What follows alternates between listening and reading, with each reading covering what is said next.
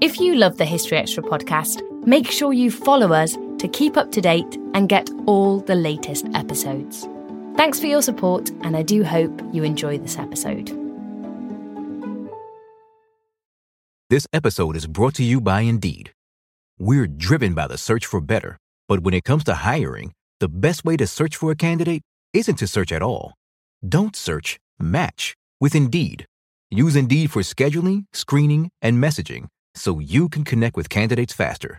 And listeners of this show will get a $75 sponsored job credit to get your jobs more visibility at Indeed.com/HistoryExtra. Just go to Indeed.com/HistoryExtra right now and support our show by saying you heard about Indeed on this podcast. Terms and conditions apply. Need to hire? You need Indeed. This episode is brought to you by Visit Williamsburg. In Williamsburg, Virginia, there's never too much of a good thing. Whether you're a foodie, a golfer, a history buff, a shopaholic, an outdoor enthusiast, or a thrill seeker, you'll find what you came for here and more. So ask yourself, what is it you want? Discover Williamsburg and plan your trip at visitwilliamsburg.com. Mom deserves the best, and there's no better place to shop for Mother's Day than Whole Foods Market. They're your destination for unbeatable savings, from premium gifts to show-stopping flowers and irresistible desserts. Start by saving 33% with Prime on all body care and candles. Then get a 15-stem bunch of tulips for just $9.99 each with Prime. Round out Mom's menu with festive rosé, irresistible berry chantilly cake, and more special treats. Come celebrate Mother's Day at Whole Foods Market. Whether you're making a delicious family meal or a post-workout snack, choose the farm-fresh taste of Eggland's Best eggs. Only Eggland's Best hens are fed their proprietary all-vegetarian feed. That's what makes their eggs more nutritious. With 10 times more vitamin E, 25% less saturated fat, and 6 times more vitamin D compared to ordinary eggs. Eggland's Best. Better taste, better nutrition, better eggs.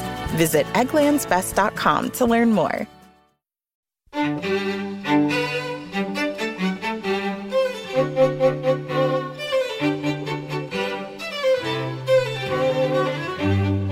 Hello and welcome to the History Extra podcast from BBC History Magazine, Britain's best-selling history magazine.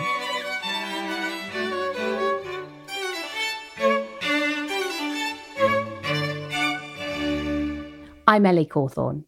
Old English is full of linguistic gems, many of which we would recognise in our speech patterns today, and others which have been long lost. In her new book, The Word Hoard, Daily Life in Old English, Dr. Hannah Vadeen opens up this linguistical treasure chest and reveals what Old English tells us about life at the time it was spoken. Our content director, David Musgrove, spoke to her to find out more, and began by asking about where and when Old English was spoken, and who exactly was speaking it. So Old English was spoken from around 550 to 1150, roughly, in what's now England. It was a language that came from immigrants from Northern Europe, and so sort of Northern Europe, Northern Germany, and the Netherlands. So those various languages became what we now call Old English in England, sort of in the early medieval period. And did it replace a pre-existing language in England? We don't really know if it replaced it per se, but because we have very little in terms of written records from the earliest time. There would have been people speaking Latin, probably left over from when the Romans occupied Britain, but we don't know exactly how many people were speaking which languages in that very early period. It's a very sort of fuzzy time period, but we start getting records that are in Old English centuries after the migration would have taken place.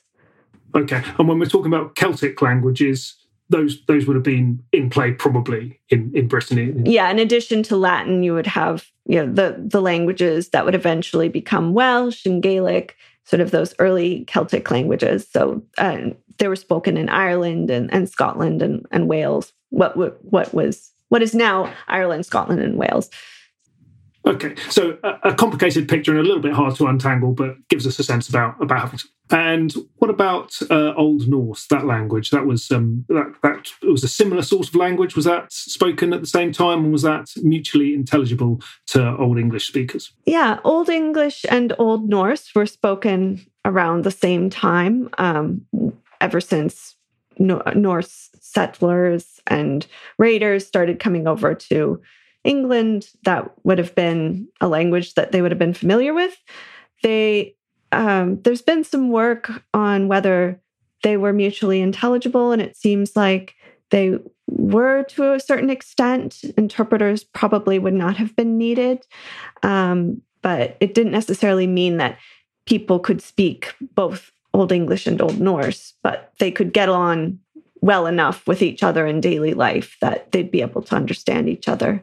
Okay. Now, one of the things that I found very interesting in the introduction to your book, and quite surprising, was where you talked about just exactly how much surviving written text in Old English we have to go on. And it sounds like it's not very much. Can you tell us a little bit about that? Yeah. So the linguist David Crystal, I think, phrased it as being around 30 novels length of texts that we have in Old English. So it's about a bit over 3 million words of Old English. And some of those texts they're multiple copies of a text. So we'll have several manuscripts with the same text written, the way we have books now with the same text written in many books. But the number is counting sort of how many words they're like sort of unique sets of words that we have in Old English. When you go back to Old English, how easy is it to make it out, to understand it? If you're coming at it completely fresh as a modern English speaker, can you understand any of it?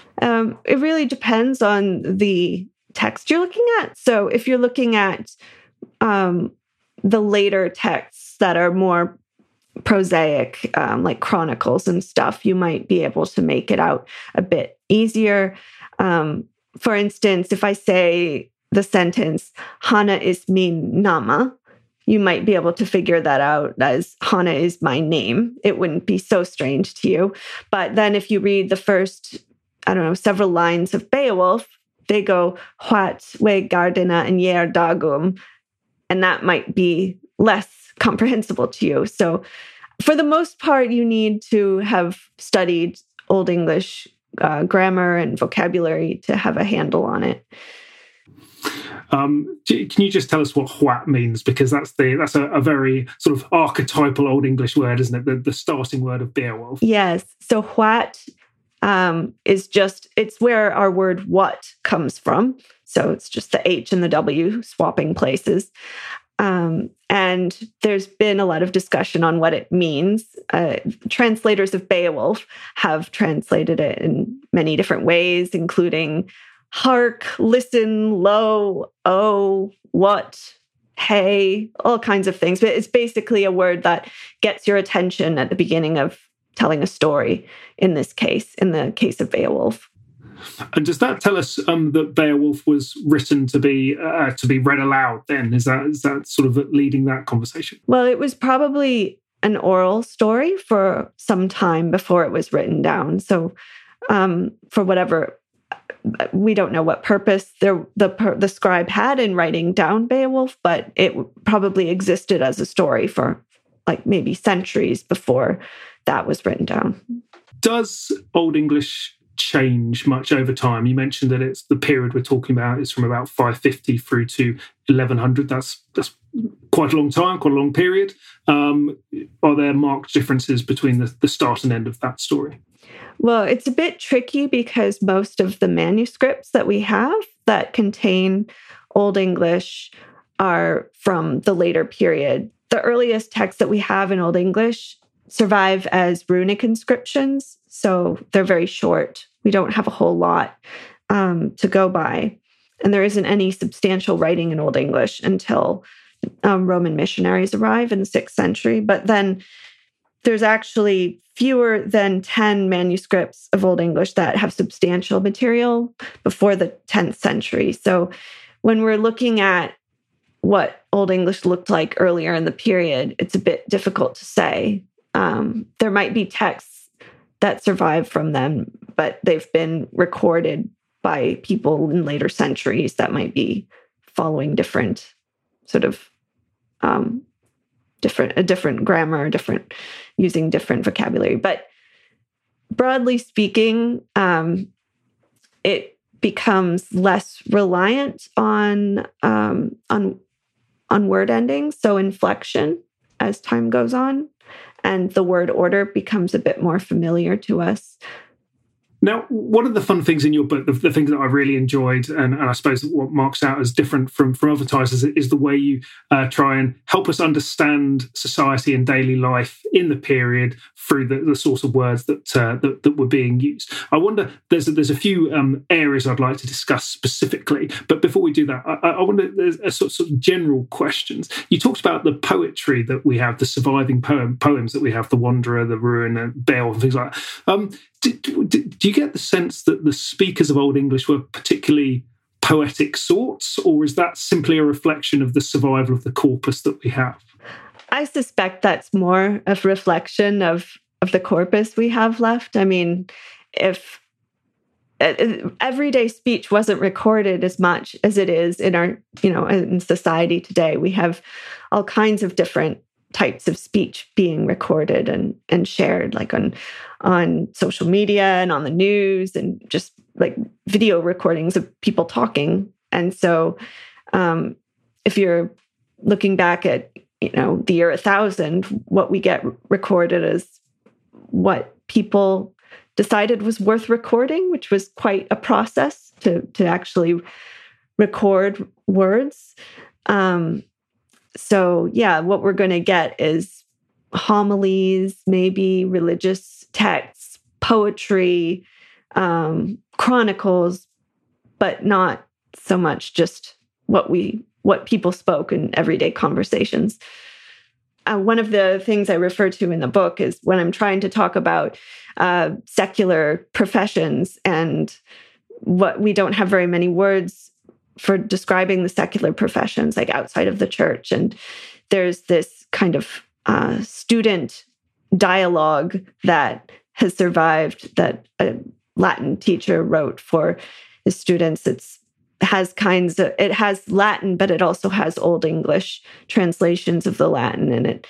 And it has phrases like, well, what do you do, farmer? And the farmer says, I have to get up and work and go to the fields. And, my Lord is going to be mad at me if I don't do it. But it's the sort of conversation that you get in a language textbook where, when I took Spanish in school, we'd have these conversations that felt very kind of outside of what normal people would be saying to each other, but it was a learning, kind of a learning method. It feels like everything that's written down is perhaps, it's written down for a reason, and it isn't just reflecting what people say in everyday life.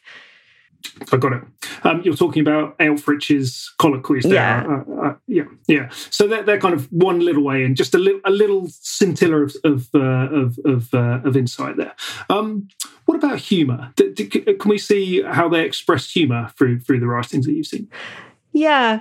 Well, humour is another difficult thing, because what we find funny today might not have been considered funny then. There's nothing that says specifically like this was satire, or this was a joke book, or something like that. But I think one thing that we can say for pretty certain that it was supposed to be funny on some level are the riddles of the Exeter book, which are from the 10th century. And there's a series of riddles. They don't have solutions, and they're objects or things speaking in the first person, and you're meant to guess what that object is. And there's a lot of double entendre with those. There's perhaps different ways you could read them that could be sort of naughty or not naughty. And that's some of the humor that we can see in Old English. Okay. And then before we move on, the title of your book it includes the word hoard. What is a word hoard? A word hoard is a word that appears 7 times in Old English. It's always used in poetry, and it describes a poet's stockpile of words and phrases that they would draw on. So if you're a poet and you're reciting from memory, it would be useful to have some words and phrases back of your head to sort of pull out and throw in while you're trying to tell a long story. And so that's the idea of what the word hoard is having this supply of useful language at hand. And you draw on this supply as you go through the book to try and illustrate some themes of social history, as I've mentioned earlier. So, shall we dive in and talk about food and eating? Sure. So what can we learn about the sort of food that people ate from the surviving words? Can we take a stab at what were the main staples of the diet, for instance? Yeah, well, bread usually accompanied by something else. The word bread appears in Old English, which is where we get the word bread from, but it actually means something more like food in the text. But we have the word hlav, which means it's where we get our word loaf, but it would have been bread. And I guess maybe you can get a feel for the importance of bread from the words we get for lord and lady, which, if you look at the kind of Old English origins of these words, hlavwerd it means bread keeper or bread guardian. And that's what turned into the word lord, which is obviously an important word to us today and was at the time as well. So you get an idea of how significant bread was, certainly. Okay, so bread is at one stage a sort of a fairly generic word for food generally. Yes. Does meat have the same meaning as we have today, or is that a broader definition back in the Old English period? Yeah, so there are a lot of words like this in Old English where they look like they're pretty much the same as what we know now, but then you look into it more and it's actually a little different. So meta looks like our word meat, but it would have referred to food in general. It didn't used to be as specific as, flesh from an animal. It could have been just food. Can we learn anything about meal times from looking at the surviving words? Can you tell us anything about when meals were eaten? Yeah, we really know mainly about when meals were eaten for like people of the church, because that was the people of the church would have had prescribed times of day when they do prayer and when they are able to have food and stuff. So we do get words in Old English like undermete, which is something that I talk about a bit, and undern refers to the morning and meta is food. So on the surface, it looks like it would just mean breakfast, but it doesn't appear in texts that would really describe what everyday people in early medieval England would be doing. It appears as a translation for words in biblical sources. So it looks like a word for breakfast, but whether it was actually used as a word for breakfast by ordinary people is sort of something we don't really know. The main meal of the day was probably not at breakfast time. It was because you wanted to get, if you're a farmer, you'd want to get an early start, get to work as soon as the sun is up. So maybe you'd have a meal or sort of midday. That would have been your main meal. And then maybe something later in the day before bed. But yeah, you wouldn't have like bacon and eggs and beans and toast sort of first thing in the morning. Can we talk a bit about dairy produce? What would be why would you want your milk to be skinked, for instance? So yes, so the word schenkern is just, it means to pour, and its meaning has changed over the years. So schenkern in Old English is just pouring out a liquid, but over time it came to mean pouring out alcohol specifically. And yeah, as you were saying, it comes to be pronounced skink instead of schenk. So yeah, that word appears in the Leach books, so the medical texts of Old English, where it is giving simple instructions on how to make something. So it says, heat a shank of milk and use that for your preparation. It's a very practical term. Still to come on the History Extra podcast. Wavrgänga, which is one of my favorites. It means weaver walker, and so you think, what animal would that be? A weaver walker, and it's a spider, and it's such a delightful way to describe a spider. It makes me like spiders more just having that word exist.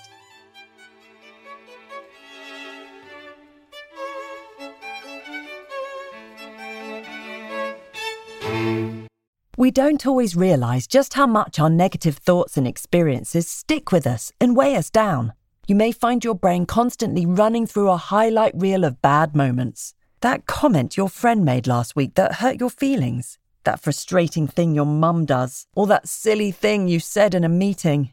Maybe it's time to get it all off your chest. Whether it's a tiny annoyance or something much bigger, talking about it can give you some relief and lead you to a potential solution. That's where therapy comes in. It's a safe space to share whatever's weighing you down and learn to process it, so your internal highlight reel can focus on the good stuff. And BetterHelp offers affordable online therapy on a schedule that works for you. Connect with a licensed therapist by text, phone, or video call. Start the process in minutes and switch therapists anytime.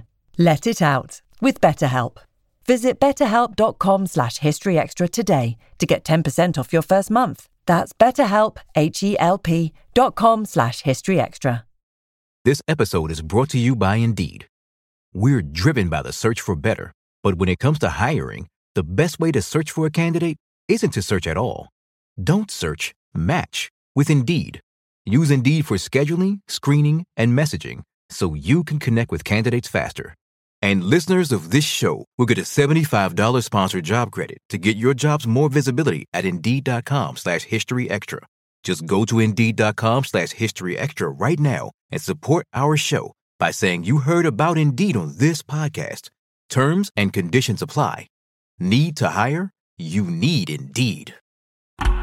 Oh, it's such a clutch pickup, Dave. I was worried we'd bring back the same team. I meant those blackout motorized shades. Blinds.com made it crazy affordable to replace our old blinds. Hard to install? No, it's easy. I installed these and then got some for my mom, too. She talked to a design consultant for free and scheduled a professional measure and install. Hall of Fame son. They're the #1 online retailer of custom window coverings in the world. Blinds.com is the GOAT. The GOAT! Go to Blinds.com for up to 45% off. Blinds.com. Rules and restrictions may apply.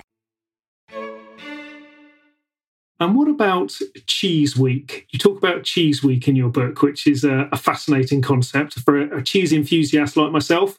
Was there such a thing? So the word I talk about is cheesewoche, and that is something that has been thought to mean Cheese Week because of the way it's spelled. It looks like maybe it could be the same as Chuza, which is cheese. It's the week following the last Sunday before Lent.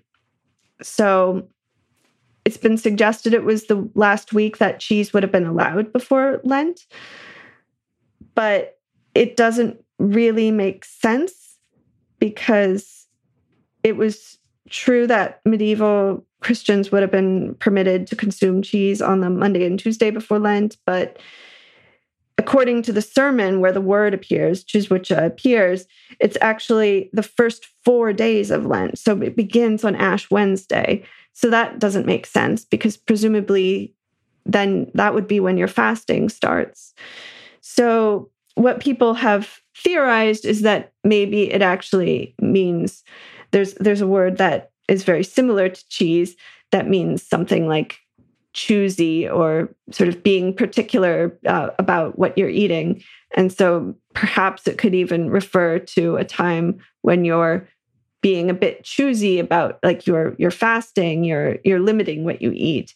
So it wouldn't be cheese week, it would be choosy week, which sounds kind of sad because it is a nice idea to have a cheese week. But really, if that would mean that your intake of cheese was limited to just 1 week of the year, that would be pretty sad too. So I guess it works out.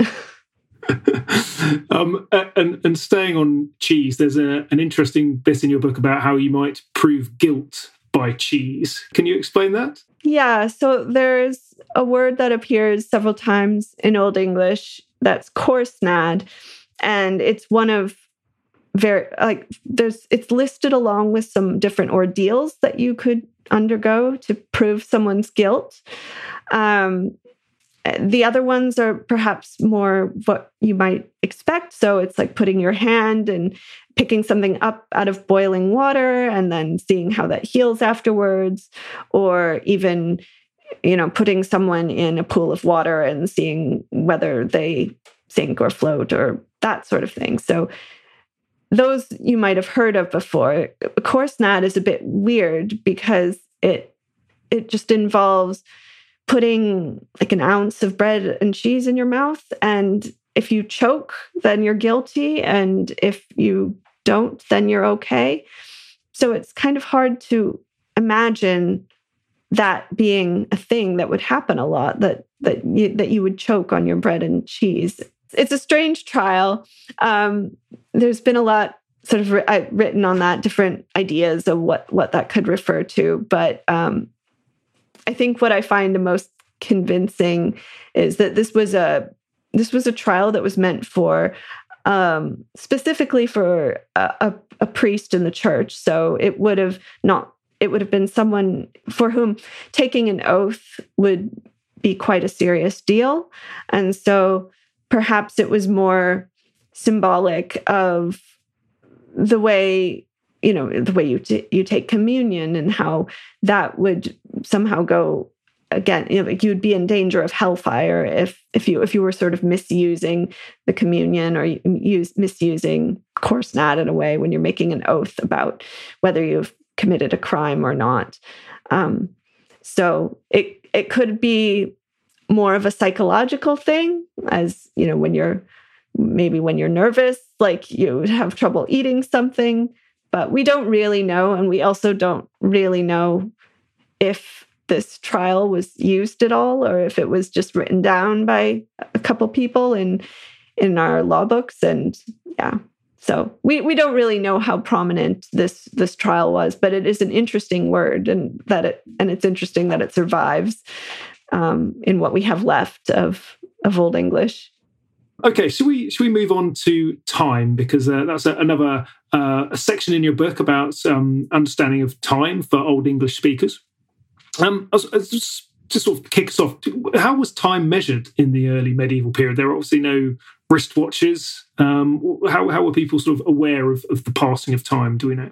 Yeah, I mean, we don't actually have a word for hour in English until like Middle English. So that's a later period. So people were not really measuring time certainly not in minutes, but, not even in hours. So probably people would be referring to different times of day based on, where the sun is. We have a lot of words for sort of when the sun is just rising, or, in the morning or evening, or things like that. But we don't have words to refer to, 3 p.m. or something. Another interesting thing about time shows up in Leach books, so the medical texts. So there are some of the instructions on how to make different remedies will tell you to stir something and say the Lord's Prayer like 3 times or something. And this might seem on the surface as more of a religious thing, like maybe you need to recite these words in order for the remedy to work. But it also could be a way of measuring time, because that would be a pretty standard measurement if everyone knows the Lord's Prayer, and you know that it would take a certain period of time to say it. There is a really lovely word I like that's Auganbrautum, which means eye twinkle. So I guess that maybe could be a word that talks about a very short period of time. The word bepriwan means to wink, and there's a word preotwheel, which has been translated as sort of the time it takes for someone to wink. So that, I guess, could be a very short amount of time. So chunking up a bit in terms of periods of time, days of the week. Do we have the same days of the week now as they did in the early medieval period? As those words survived down to us? Yeah, those words have stayed pretty much the same. They were named for different deities. So they were mainly named. Well, they were named for deities of Northern Europe as opposed to Roman deities, which is why if you look at a lot of Romance languages, the words for the days of the week are not very much like our days of the week. But for instance, we have Wednesday, which is Wednesday, and that word comes from Woden or Odin, who's a god of Northern Europe, like pagans. So that's where that word comes from. And the other days of the week are similar. They come from Frigg and Tyr and Thor. And can we make any observations on how people felt about days of the week from the way they're called? Did they mean anything more to them then? I mean, you think about Woden's Day today. Obviously, we don't. There's probably not many listeners who would actively be celebrating Woden or Odin, but. So for speakers of Old English, where perhaps there was closer to the religions that were being talked about, did they have more meaning, I suppose, is what I'm wondering about. For pretty much the whole Old English period, people would have been mostly Christian. So I think that the people who are talking about Woden's Day wouldn't necessarily be thinking, oh, yes, the day that we worship Woden, but perhaps there'd be more of an immediate connection that you'd make just because more people would have been familiar with that. But I'm not sure really how much your sort of everyday person would be aware of pagan deities of Northern Europe, because that wouldn't be part of your daily life. Just thinking about months now. So are the months of the year broadly similar to what we have now in terms of the naming conventions? They're quite different, actually. We get some interesting month names that some of them are a little bit more familiar. Like you talk about Yale, sort of Yule, although in Old English there was sort of first Yule and second Yule, and that referred to the months of December and January. But yeah, the rest of the month names are quite different. Like one of my favorites is Three Milcha Monath, which is Three Milkings Month, which is a very peculiar sort of sounding name. And it refers to the month of May. And people have theorized that maybe this was because there was pasturing was so abundant, and you could have your cows giving you milk 3 times a day or something like that. But we really don't know where these names come from. A lot of the Old English month names are a bit of a puzzle. Another month that is very much related to agriculture is August, which is Weod Monath, which means weed month. And I guess the idea there would be that that's a month where you have to do a lot of weeding. So you have, and then you have months like Sol Monath, which, depending on how you translate it, could either mean sunny month or muddy month. And given that it's February, you can probably guess that it was muddy month. Well, that's an excellent segue into my last section on weather. Before we started recording this, my opening gambit to you was to start talking about the weather, which is obviously a preoccupation of people in Britain, certainly. Can we sort of make a stab at whether speakers of Old English in the early medieval period were similarly preoccupied? I mean, weather would have definitely been very important, probably more important in a way, because if you're doing a lot of your work outside, as you would if you're a farmer, and most of the population would be doing some sort of farming, so it would have been more important in a way. Because we don't really have any conversations recorded of what everyday people were saying to each other, we don't know how much people talked about the weather then, but it certainly comes up in poetry and in the chronicles and in all sorts of sources. So yeah, it was probably similarly important to them. The word weather is actually wedder in Old English, so it's very similar. But something I find really fascinating is that there's a word that's unwedder, and so that's like the negation of weather. And when we talk about weather today, we usually are, maybe it's just people in the UK. When people in the UK talk about weather, it's usually some sort of negative thing. It's usually referring to bad weather specifically. But in Old English, there's a word that specifically means bad weather, and that's unwedder. And weather on its own is not bad. So it could refer to a sunny day or beautiful weather, something that you would appreciate a bit more. What was a weather token?